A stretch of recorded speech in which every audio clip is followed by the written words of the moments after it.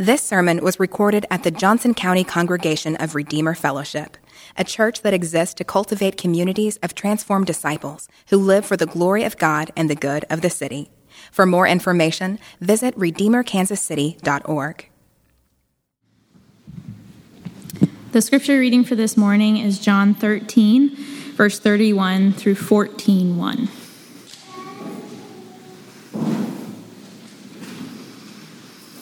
John 13, starting in verse 31.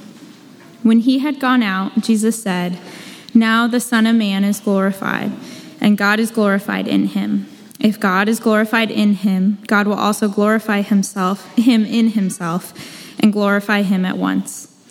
Little children, yet a little while I am with you.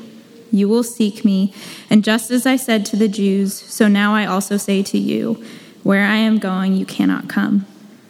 A new commandment I give to you, that you love one another.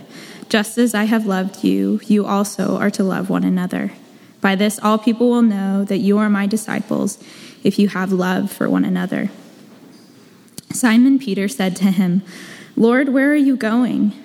Jesus answered him, "Where I am going you cannot follow me now, but you will follow afterward." Peter said to him, "Lord, why can I not follow you now? I will lay down my life for you." Jesus answered, "You will lay down your life for me? Truly, truly, I say to you, the rooster will not crow till you have denied me 3 times. Let not your hearts be troubled. Believe in God. Believe also in me." Good morning. A new commandment I give you, that you love one another as I have loved you. They didn't know what that meant yet, did they? Let's pray. Spirit of God, I ask that you would stir and stoke and change our hearts. That we would love one another, Jesus, as you have loved us. Lay down your life for us. Been whipped and beaten and ripped and torn for us.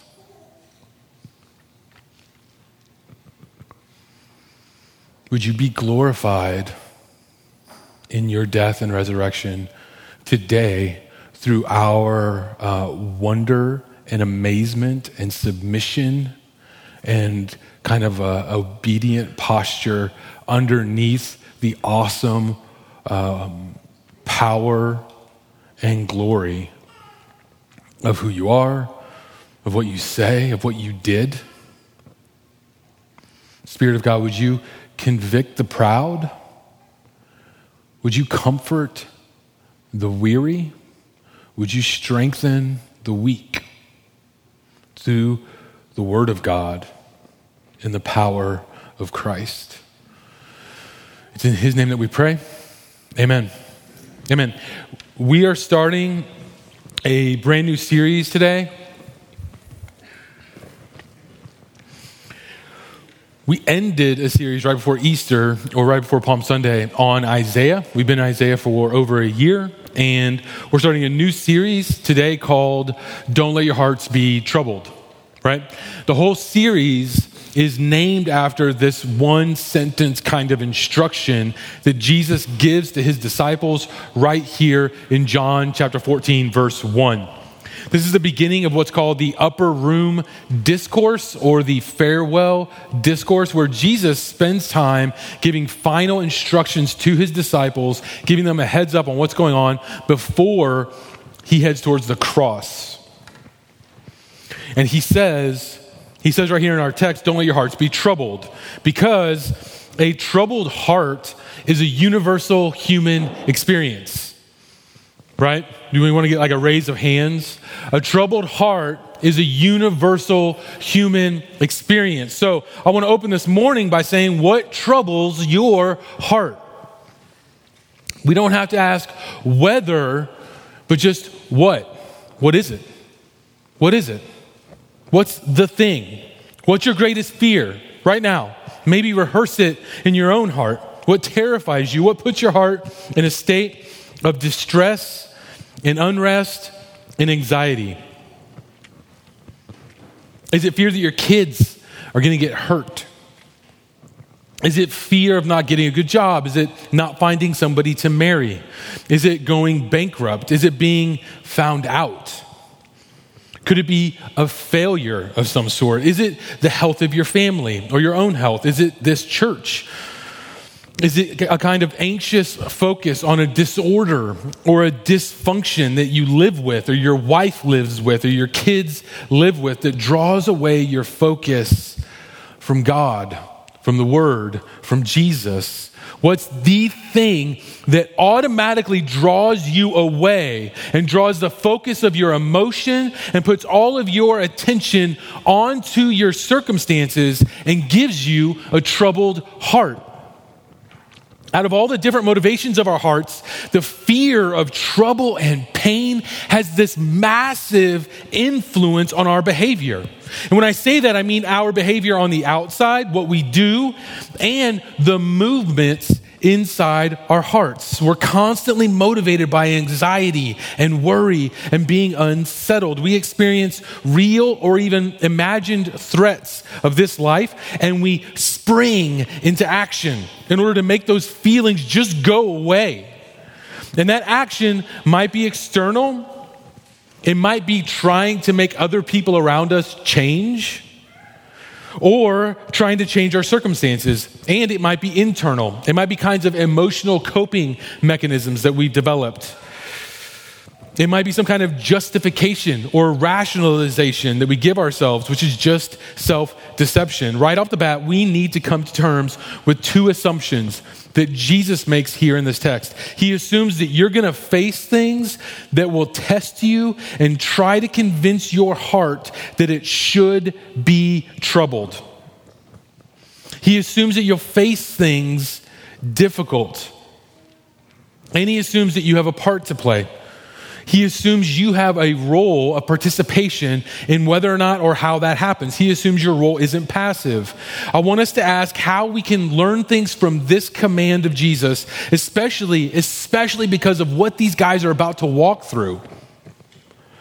I want us to ask certain questions today because these men are about to walk through things that would blow our minds, that would stress us out, that would maybe make us pass out from fear of pain and misery and heartache. So I'm going to look at three things from this text, three kind of movements from this text. I'm going to talk about the fact that there's no escape in this life from trouble. There's no escape. There's no escape in this life from trouble. I'm going to talk about Jesus' command and how it reveals that we have a part to play. We get to participate. And then I'm going to talk about how what we believe is a weapon, a tool, an offensive kind of reality against the trouble that we face in our lives. So, first, there's no escape from trouble in this life. These men specifically are about to walk through unbelievable circumstances, the kind of circumstances that will tempt them and entice their hearts to be troubled. If you aren't familiar with the story, we have the disciples of Jesus about to watch him get stabbed in the back, right, by one of his closest friends. They're about to watch themselves crumple up like cowards and run away. These men are going to watch Jesus be framed in a fixed court case. They're going to fail him. They're going to betray him. They're going to deny that they even know him. And all of that before he gets whipped and beaten and scourged and stabbed and abused and finally nailed onto a Roman cross to watch him be crucified. But don't let your hearts be troubled. Unbelievable. You and I will not escape our own version of what Jesus faces here and what his disciples face here in this text. It's interesting to note that Jesus waits to begin this section of John known as the Upper Room Discourse or the Farewell Discourse until after Judas has already separated from the group. Judas has slithered away to get his money and betray Jesus and betray his closest, dearest friends. These guys weren't just acquaintances. They weren't just coworkers. They weren't even like fellow church member kind of friends. These guys were close. They were in Judas's closest circle. They were best friends. They were life on life, go on vacation together kind of friends. They were as close as you can imagine without being biological family. And Judas betrays Jesus and all of them. And once he's gone, Jesus begins his farewell instructions to his disciples. Jesus knows what's going to happen. He knows. Jesus knows. He knows they're going to face the ugliest, most violent, emotionally taxing, and grotesque display of human wickedness and suffering that any of them have ever imagined. And he opens with, "Don't let your heart be troubled. Believe in God and believe also in me." The scriptures aren't sheepish about human suffering. The Bible's not awkward or red-faced or embarrassed about the fact that suffering is everywhere in this world. Since the garden, and that is since the beginning, the world has been full of sin and folly and suffering, and you and me have been full of sin and folly and suffering. The scriptures don't dodge this, and more, the scriptures actually explain this issue of suffering and pain in ways that we're not really very comfortable with, in ways that we naturally don't much like. Because the scriptures say things like Ecclesiastes 7:14, which reads, "In the day of prosperity, be joyful, and in the day of adversity, consider, God has made one as well as the other." And then Isaiah 45:7 says, "I form light and create darkness. I make well-being and create calamity. I am the Lord who does all these things." And those are just cases of general adversity, general calamity.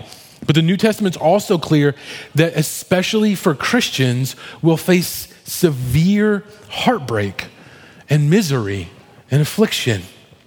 2 Timothy 3:12 says, "Indeed, all who desire to live a godly life in Christ Jesus will be persecuted." Our lives bear witness to the fact that the struggles and pains and difficulties of this life, be they mental or emotional or physical or spiritual, are here as a part of this world to stay. We can't avoid the battles in our lives. We can't hide from the difficulties of this life. There's no escape hatch from the painful and uncomfortable circumstances of this life. The kind of circumstances that incite fear and anxiety and distress. No one's immune. No one's immune from the trials of life. And we've learned from the past year in Isaiah that God's arm isn't short. It's said in Isaiah multiple times. And what that means is we do not suffer because God's too weak or unable to do anything about it. There are a few different examples from the Bible for why suffering is a part of our lives, but rest assured, it is not because God is too weak or unaware or unable to help. It is not because he's not good and loving and powerful. Some of those reasons are that we suffer so that we can become more aware of our weakness and more dependent on God's strength. 2 Corinthians 12:9 tells us. We suffer because God's a loving father, and all loving fathers discipline their kids, and all discipline hurts. Hebrews 12 tells us. We suffer in order to test the purity of our character and strengthen it. Romans 5:3-5 tells us. The pain and suffering of a Christian's life is not for nothing, and these men are about to walk through a fire. The men in our text today are about to walk through a storm of stress and fear and failure and unmet expectations, the likes of which we can't imagine. They begin here at Jesus' betrayal, and they don't really ever stop for the rest of their lives.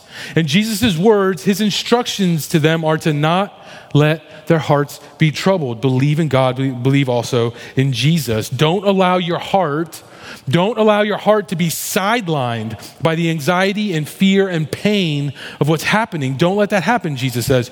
Really scary, terrifying circumstances are on the way. Don't let them take over your heart. In the Christian life, there's no escaping trouble. But Jesus' command reveals that we get to participate. We have a role. We have instructions. If Jesus is telling his disciples what to do, if he's giving them instructions, does he expect them to be able to do it? Does the command of Jesus right here reveal that we have a say in how the moments of our lives affect us? I believe it does. I believe that we have an option for how we engage and how we participate in the plan that God has for our lives, even when it comes to insurmountable suffering. I believe that this fact should reorient how we experience adversity, how we experience challenges in our lives. The grace and the power that we need to walk in adversity comes from the Spirit of Christ. Think about all the verses in the Bible. Think about all the verses in just the New Testament that instruct us to do things that are incredible, that instruct us to do things that feel impossible, right? Verses like, don't be surprised when the fiery trial comes upon you. How many wish we could have a do-over on that one over the last couple of years, right? But don't be surprised. Verses like, how on earth, or verses like rejoice, right? Rejoice in your suffering. How is that even possible? How is that even possible? Jesus gives us instruction because he knows what we will face will be outside of our own strength, outside of our own power, and left to ourselves will crumple, will be defeated. But he goes to the grave, he goes to the cross, the grave, and the resurrection to give us the Spirit of God in such a way that we can have a choice, we can have a decision, we can have a posture of obedient submission to what he asks, what he instructs, what he tells us to do right here. There's at least two things that we have to understand if we're going to face trouble and try to obey Jesus. Trouble in your life isn't an accident, and we're not helpless bystanders, right? Calamity, hardship, testing, stress, you name it, is not God rolling the dice and giving you a random set of miseries. God does not dispatch adversity arbitrarily. You may have no control about what happens on the outside, but what he chooses and what he chooses to give you to walk through in this life. But you do have a say on how you participate in his power, in the grace of God. You may not get a say on what or how or when the different suffering comes, but you do have a say in how you participate. And Jesus gives us some instructions, right? He says, don't let your hearts be troubled, because with the grace of God and the power of the Holy Spirit, you can make some choices. We're told to do these kinds of things all the time in the New Testament. Things that are obviously outside of our power. Things that are here so that we lean on Jesus and not on our own strength. For example, the word says, consider yourselves dead to sin and alive to God. Consider, think, believe, take responsibility for your thinking, for your mind, for your thoughts. Don't think that way, think this way. That is, live with a certain understanding about sin and about the relationship that you have with your own brain. We're instructed to put off our old self that's corrupted through sinful and deceitful desires and put on a new self created after the likeness of God in true righteousness and holiness. And here in Ephesians 4, it says this happens by being renewed in the spirit of our minds. Later in Ephesians, Paul says, let all bitterness and wrath and anger and clamor and slander be put away from you, along with all malice, forgiving one another as God in Christ forgave you. You're not helpless. You're not a helpless bystander. When instructions from the scriptures are given to you, you have a choice to make. Forgiveness necessitates a trespass. Do you get what I mean there? Forgiveness necessitates a trespass. You won't have the opportunity to forgive anyone if nobody ever sins against you. We have real choices about obedience to the Bible, and we're faced with them every single day. The challenges of our lives are not the luck of the draw, and we're never helpless as to how to respond. The entire Bible treats us like we have a choice in the matter. In the providence of God, all of us will face trials of all shapes and sizes. And if you're not familiar with the doctrine of the providence of God, let me summarize it for you like this from the Westminster Catechism of Faith. God, the great creator of all things, doth uphold, direct, dispose, and govern all creatures, actions, and things, from the greatest even to the least, by his most wise and holy providence, according to his infallible foreknowledge and the free and immutable counsel of his own will, to the praise of the glory of his wisdom, power, justice, goodness, and mercy. Your trials are not an accident, and they're not random. I hope that can be a source of comfort. That's what the providence of God, the sovereignty of God, the power of God in the circumstances of our lives is supposed to stabilize us and give us comfort, because the very same God that climbed up onto a cross to die is the same God that's in charge of everything. He isn't asleep, and he isn't wringing his hands trying to decide what to do next. You don't have to be afraid that the world's spinning out of control. The universe exists under the guidance of God's all-powerful direction. That means that whatever you're facing isn't an accident, and it isn't outside of your participation. God gives instructions, and he expects us to respond accordingly. Jesus does this for his disciples in this verse, and he does it for us right now, no matter what we're facing. No matter what we're facing. I often recite a short quote from St. Augustine when I get in places in the scriptures where the instruction that I'm getting seems undoable, seems impossible. In Augustine's Confessions, he says this: "Dear God, commandest what thou wilt, and grant what thou hast commandest." God, tell me to do whatever you want me to do. I believe you. I believe it's good for me. I believe obedience to you is good for me. It's the best thing for me. Tell me to do whatever you want me to do, and give me the grace to do it. Give me the power, the grace to do it. The solution that Jesus expects us to implement is not what you might think. Jesus just tells them to believe the truth about God and the truth about Jesus. He doesn't say, don't let your hearts be troubled, because it's going to turn out exactly like you expect. Jesus doesn't say that he's going to give his disciples or us lives of luxury or lives of ease. Jesus doesn't comfort them by promising them money or a satisfying career or self-actualization. He doesn't promise to answer all of their questions. He doesn't promise them easy happiness. He doesn't even promise to end the trouble. He just says, believe in God, believe in me, listen to what I'm saying to you. He doesn't even promise to end it. That's his strategy. His strategy for not letting trouble overcome our hearts is to believe, align, see the truth of Jesus and love it. Listen to him and obey him. Delight in it. That's his offensive strategy for not being overtaken by the troubles of this world, like grief or stress or anguish. Because there's a crucial connection in human beings between what we're thinking, what we believe, and how we experience our experiences.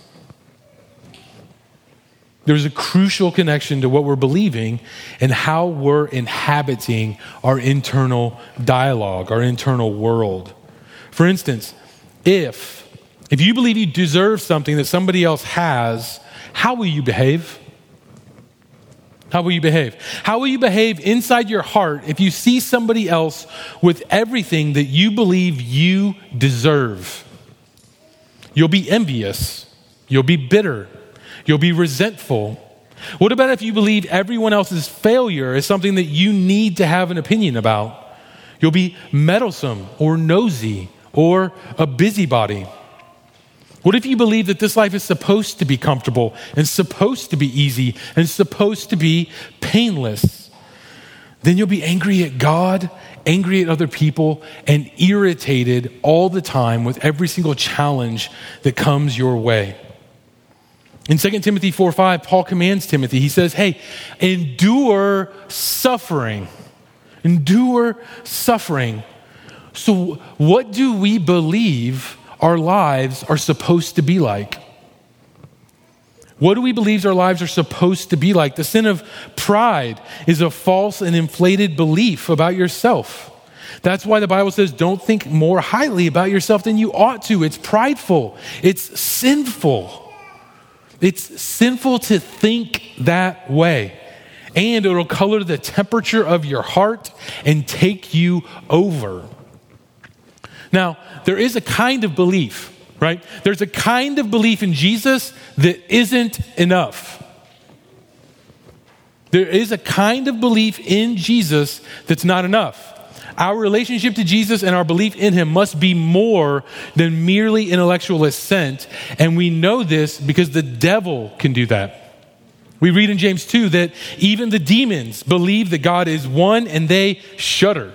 So there must be a way that we believe in Jesus that's different than demons. All the ways that Jesus is trying to stabilize his followers in this text, he's going to walk through in the next 3 chapters. This is what we're going to continue to study throughout the next 10 weeks, because later in John 14, we read, I'm the way, the truth, and the life. So you have to believe that about Jesus and love that. We're going to read, if you love me, you'll keep my commandments. And further down, whoever has my commandments and keeps them, he it is who loves me.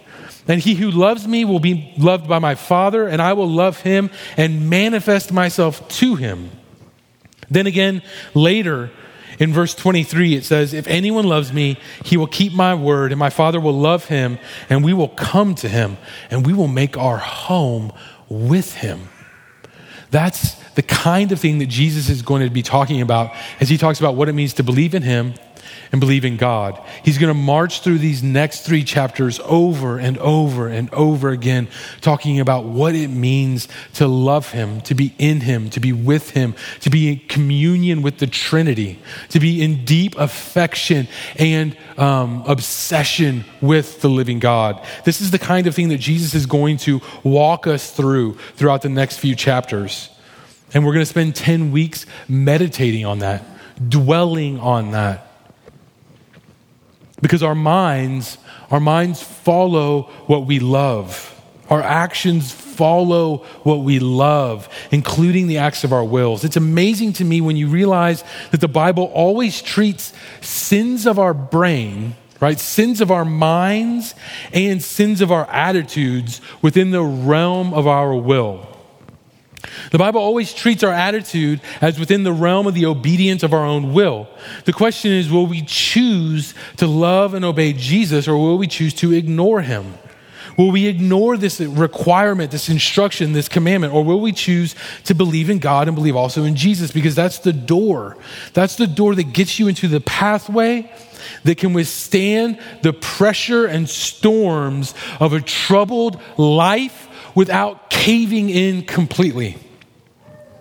Philippians 4 says, whatever's true, whatever's honorable, whatever's just, whatever's pure, whatever's lovely, whatever's commendable, if there's any excellence, if there's anything worthy of praise, think about these things. What you have learned and received and heard and seen in me, practice these things, and the God of peace will be with you. Also in Philippians 4, it says, rejoice in the Lord always. Again, I will say rejoice. Let your reasonableness be seen and known by everyone. Let your reasonableness be obvious. Let everyone be able to tell from far away that you're reasonable. The Lord is at hand. Don't be anxious about anything, but in everything by prayer and supplication with thanksgiving. Let your requests be made known to God, and the peace of God, which surpasses all understanding, will do what? It will guard your heart and it will guard your mind. Those are verses that set what you're thinking about, what you're mulling over in your head, what you're talking about, and whether or not you're thankful right up against the peace of God, right? Like one pastor pointed out, the peace of God is not fragile. It guards us. It guards our hearts and our minds. It isn't fragile or thin or weak. It guards us through gratitude and prayer and supplication, leaning all of our hope and obedience and faith in the direction of Jesus. It guards us by believing him and meditating on the word of God and soaking in them, letting them wash over you. It's a constant fight over and over and over again. What our hearts do is they drift towards trouble and fear and anxiety and pain and circumstances, and we pull them back to center and cry out again to the living God for faith and hope. Our hearts drift towards being overtaken and we pull them back. The troubles in our lives pull and pull and pull constantly. They want your heart's attention. The sin of other people is being used right now by your enemy, the accuser, to get you to be anxious and focus on something, anything other than Jesus. It's a fight for peace. It's a fight for satisfaction in God. It's a fight for rest in his promises. It's a fight to experience communion with the living God. Paul once said, some are preaching Christ out of envy and rivalry. They proclaim Christ out of selfish ambition, not sincerely, but to be a pain to me. What then? Only that in every way, whether in pretense or in truth, Christ is proclaimed, and in that I rejoice. I mean, how opposite is that from our culture right now? How opposite is that? We don't even believe that this is an option for us, but it is. And I think we need to examine. We have the opportunity to examine our hearts and where they're dedicated. What thing is our heart latched onto? We need an unwavering commitment to the Word of God and the gospel of God if we're going to not let our hearts be troubled. The Word and the gospel. In the constant kind of downpour over the last 2 years, we've been painfully reminded that more than anything, we need the Word of God. And we need to apply the gospel of God to all of life's situations. I think our experience at this point testifies to us that we've entered a new kind of phase in the history of the church, a noticeable kind of shift from where we were in the past 5 or 10 years. The tumultuous past few years are proving to be less of a kind of one-time stationary obstacle and more of a new normal. The last few years are proving to be less of a bump in the road or a pothole on an otherwise smooth highway. And it's more like we've turned off the highway onto a gravel road with a constant cloud of dust kicking up all around us and constant kind of cracks and pops from the rocks hitting our car. The highway overpass signs are gone. The trusty GPS seems to be on the fritz. We need to brush up on the fundamentals. We need the orientation skills of a good compass. We need to know what direction we're going. And I want to hammer into our church that comes through the Bible and the Bible alone. I want to close by naming just a focused application to how we orient our lives in light of what Jesus has said to us. First, the application that is stunningly stunningly necessary is that of a recommitment to the equipment that needs to be utilized in order to obey Jesus' words. The Word of God says something about everything. The Bible, the Word of God says something about everything. The Word of God addresses everything in our lives in principle, right? It's true that the Bible doesn't address every single specific issue that you're going to face in your life, but it does equip you with all the necessary things you need in order to make choices that honor God with every single decision in your life. Every single hurdle, every single obstacle, every single confusing challenge in your life, you are not left without understanding about what's going on. And you're not left without instructions for what to do about it.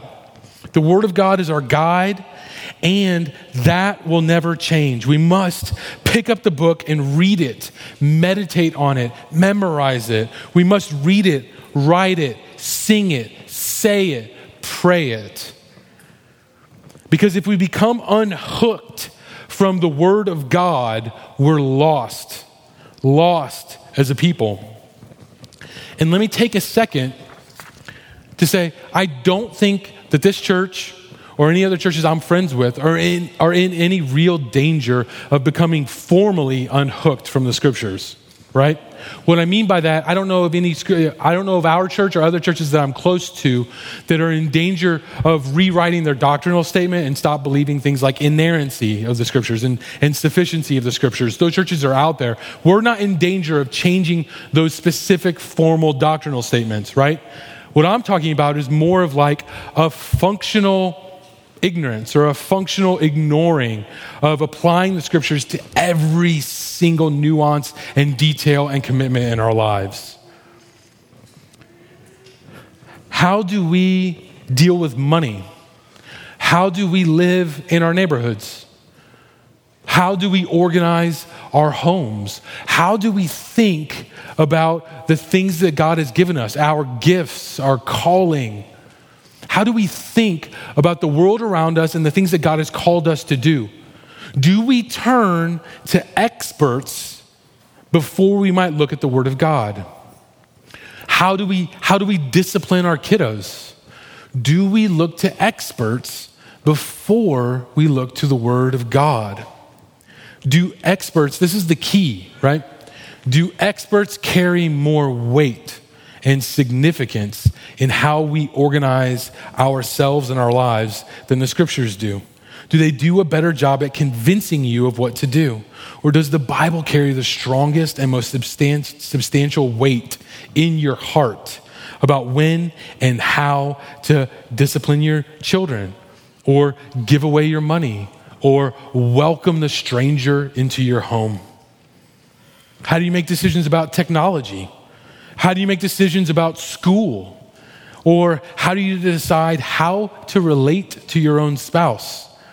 Does the Word of God determine those things for you, or do you look to other experts first, other voices, other platforms? What are you convinced by? What are you motivated by? Are you convinced? Are you more convinced by new trends than the ancient book? Now, I think all the kinds of like experts and books out there are actually God's common grace to us. I actually think they're wonderful. I do want for myself and for all of us to read the Word of God in such a way that it gets to sink down to the bottom and be the major, powerful, center organizing principle in our lives, as opposed to the things we add on top of that. Experts, friends, advice. If we want our hearts to not be troubled, we need to proclaim and embody the gospel of God. The gospel is the answer to how to do relationships. Personality tests and breathing exercises are not the answer to all your relational difficulty. They're just not enough. They won't be enough. The weight of sin The forgiveness of Christ, the entrance into the communion with the Trinity, the power of the Holy Spirit is what you need most. We need to believe and understand that we're sinners. We need to believe and understand that we need the grace of God. We need to believe and understand that we don't deserve any of the mercy and grace that washes over us day in and day out and day in and day out. We need to believe and understand that only through Christ can we relate to other people rightly and fully, the way that we're created to. When we embrace our broken condition, we get all the grace and mercy that God has for us. We don't have to posture. We don't have to pretend. We don't have to prove anything. And we don't have to protect anything. Anything. We don't work for God, but we get to obey him. We get to do what he says is good for us. And that is good news. We need to experience this good news over and over and over and over. We need to remember that God loves you. He loves you. That you are just as righteous in the eyes of God as Jesus Christ. You don't have to convince God of anything. You need to believe that and remember that so that you can be a humble person and a confident person. You need the humility of knowing that you don't deserve God's grace to help you be compassionate and forgiving with other people. And you need the confidence of knowing your right standing with God so that you're not ruined by what other people say about you. We need to know that and believe that. We need to feel that and live by that deeper and deeper and deeper and deeper. And we need to proclaim it louder and louder and louder. It's our joy to. Lastly, the last thing I want to do this morning is I just want to say, if your heart is troubled right here, right now, today, two things. First thing, we have prayer ministers in our church every single Sunday who would love the opportunity to minister to you with prayer. They're over here to my left during communion. They're underneath the stained glass window to my left. And every single Sunday they're there for giving prayer, ministering to you, loving you well, helping you, encouraging you, strengthening you. If you find your heart troubled right now, let your neighbor even pray for you.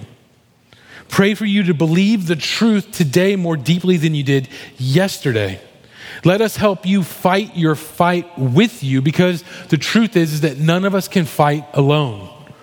None of us can fight alone. And then the second thing I want to say before I close is come to the table and take communion as an offensive battle against unbelief and against being overtaken by the troubles of this life.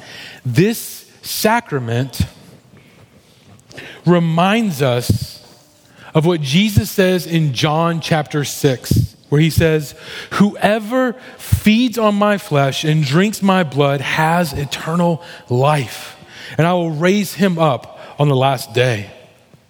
If you're a Christian this morning, we invite you to take communion, not as an empty rote ritual, but as a proclamation and a declaration and an embodied reminder that your only hope, your only sustenance, your only source of life to fight the fight of faith against a troubled heart that's taken away in the storms of circumstances is in eating Jesus' body and drinking his blood.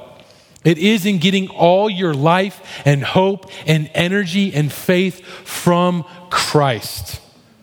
At Redeemer, we open communion to anybody who believes that, anybody who puts all their hope and faith in Jesus. So in a minute, we're going to welcome you forward to take communion. If you're not a believer this morning, if you have other areas, if you have all these troubles in your life and you're like, hey, I know exactly what to do about that. Add more money to my bank account. I know exactly what to do about that. Just get, a new spouse, or buy a new house, or get a new nanny. I don't know.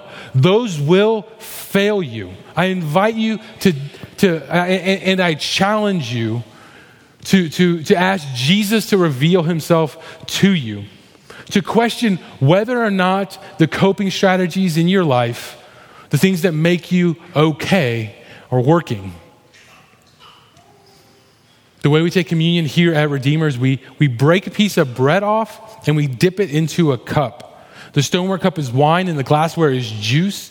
There'll be stations down to my right, to my left. There'll be a single serve station that's also gluten-free right here in the center. And then we also have a station up in the balcony. If you're trusting Jesus this morning for your salvation, come and eat. I'm going to invite the musicians to come up, and I'm going to invite the servers also to come up as I pray. The rest of you, sit in your seats, consider. Ask God to give you faith to eat in joy and confidence and proclamation of what Jesus has done for you. Let's pray. Spirit of God, would you awaken new faith in our hearts? Spirit of God, would you convict the proud this morning? Would you comfort the lonely and the weary? Would you fill us with faith?